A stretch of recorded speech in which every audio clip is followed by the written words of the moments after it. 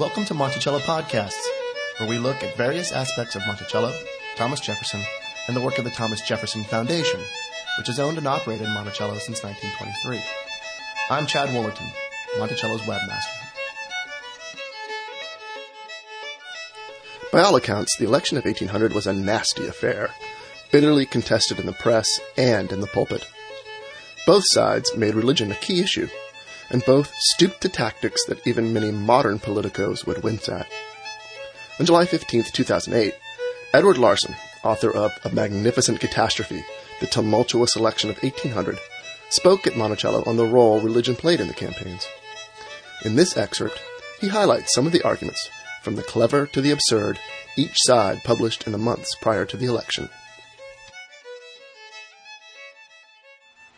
In a bold-faced notice captioned, "The Grand Question Stated," all capital letters, banner headline, and reprinted every day during the months of September and October leading up to the election, the Gazette of the United States of America, which was the nation's flagship Federalist newspaper, the leading paper that the Federalist had, carried and reprinted throughout the country. It was as much a house organ of the Adams administration as Fox News is of the Republican Party today. It starkly, under this banner, The Grand Question Stated, it starkly presented the choice facing Christian voters in austere times. It's a block with a big black line around it on the front page of every single paper every day. And what it said below that, the grand question, not one of the questions, the grand question. It stated, at the present solemn, momentous epoch, the only question to be asked by every American laying his hand on his heart is, shall I continue an allegiance with God and a religious president, or impiously declare for Jefferson and no God? Triple exclamation point. Stated this way, the choice seemed easy.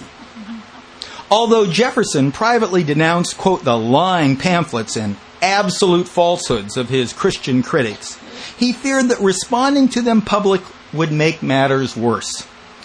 Quote, as to the charges of atheism, I am so broken to charges of every kind that I entirely disregard it.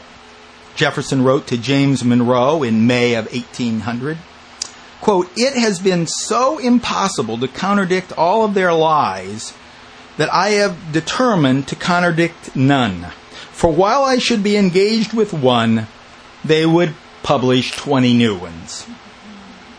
While Jefferson thus publicly remained above the fray and didn't directly answer the religious charges, that's not what his supporters did, orchestrated and organized right from here in Monticello, and also from up the road at Madison's home and down the road at Monroe's home. I guess Monroe was then in Richmond. They organized a coordinated attack, and his partisans rushed to his defense. In separate pamphlets, longtime Democratic propagandist John Beckley characterized Jefferson as, quote, an adorer of our God. And New York Democratic politician and future Governor DeWitt Clinton, who of course was the son of Jefferson's future vice president, George Clinton, hailed Jefferson, quote, as a real Christian. In their hands, Notes of Virginia became an epistle of orthodoxy, and they made selective quotes of their own.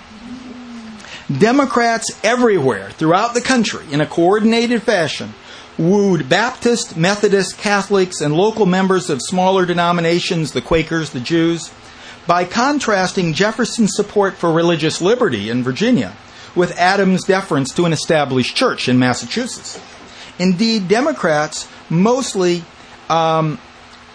deftly played the religion card when they linked Federalist support for civil religion with their larger campaign to paint Federalists as anti-democratic crypto-monarchists. The arch-democratic Hartford Mercury, newspaper in Hartford, Connecticut, for example, published a satirical creed for Federalist, which played on their supporters' played on the Federalist support for an established church. And in this creed, they named the three most visible Federalist leaders of the day, other than Adams himself. And I'll give you a tone. It goes a little longer than this. You can sort of know exactly how long it goes. Those who go to Episcopal churches, you can get in the rhythm. It fits the exact lines, but I'll just read quotes to give you enough. This is the Hartford Mercury. This is reprinted in Democrat newspapers throughout the country. I believe in Alexander Hamilton, the mighty Creole, mighty and puissant general of the standing army, it affirmed. And in vice presidential candidate Charles Cotesworthy Pinckney, his friend and faithful follower, who was sent from heaven above to save this hapless country from the calamities of Republican government and to confer upon it the beauty, splendor, and glory of a monarchy. Completing the Federalist Trinity, the creed turned on Adams' high-handed Secretary of State. And I believe in the virtuous efforts of Timothy Pinckney to prevent a peace with France and to unite us again with the English nation. This creed neatly encapsulated many of the popular arguments against continuing Federalist rule. It presumably did not include Adams in its partisan trinity, because doing so would violate the Sedition Act, which would mean its editors would go to jail.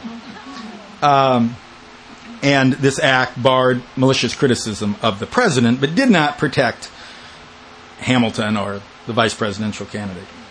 Turning the tables on their accusers, Democrats also questioned the piety or religious orthodoxy of many leading Federalists. This was a very clever approach to take. Remember, their candidate is being attacked as a deist or worse.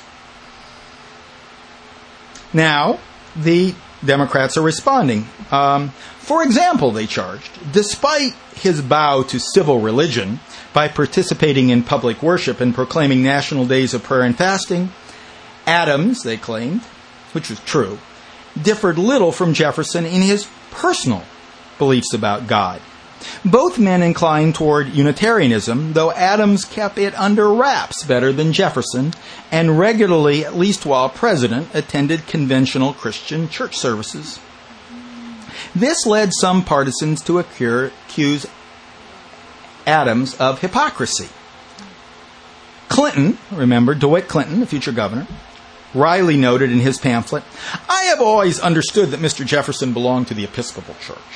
How often he attends I have not inquired, but I believe he does so with as much sincerity as Mr. Adams."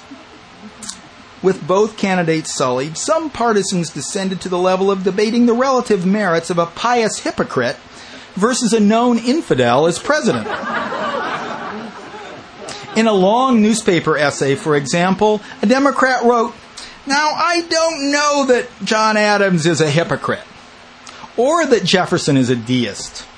Yet, supposing they are, I am of the opinion the last ought to be preferred to the first, because a secret enemy is worse than an open and avowed one." Writing for the Carolina Gazette, an exasperated Federalist replied, "Mr. Adams may have no more real religion than my horse. But in a contest with an open infidel, all serious men would prefer the one who at least acknowledges his respect for his maker." For the most part, however, Christians on both sides probably accepted the professions of faith made on behalf of their party's candidates and voting accordingly. Federalists proudly pointed to Adams' public support for religious institutions. The president attended church, invoked God's name in his speeches, and declared days of prayer and fasting. Democrats countered by noting Jefferson's passion for religious liberty. He authored the Virginia Statute of Religious Freedom.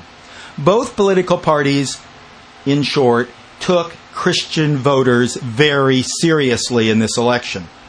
And it helped to turn the tide from Jefferson's 2 electoral vote loss to Adams in 1796, when Jefferson supporters never bothered to respond to Adams' attacks, the Federalist attacks on religion, and never sought to court religious voters and take them seriously, to his one-state margin of victory over Adams in 1800. You can hear Professor Larson answer questions about which state turned the tide in favor of Jefferson. how Jefferson ended up in a tie with his running mate Aaron Burr, and whether some of the political discourse of the election resulted in civil suits, in the full version of his talk at www.monticello.org/podcasts. Thanks for listening.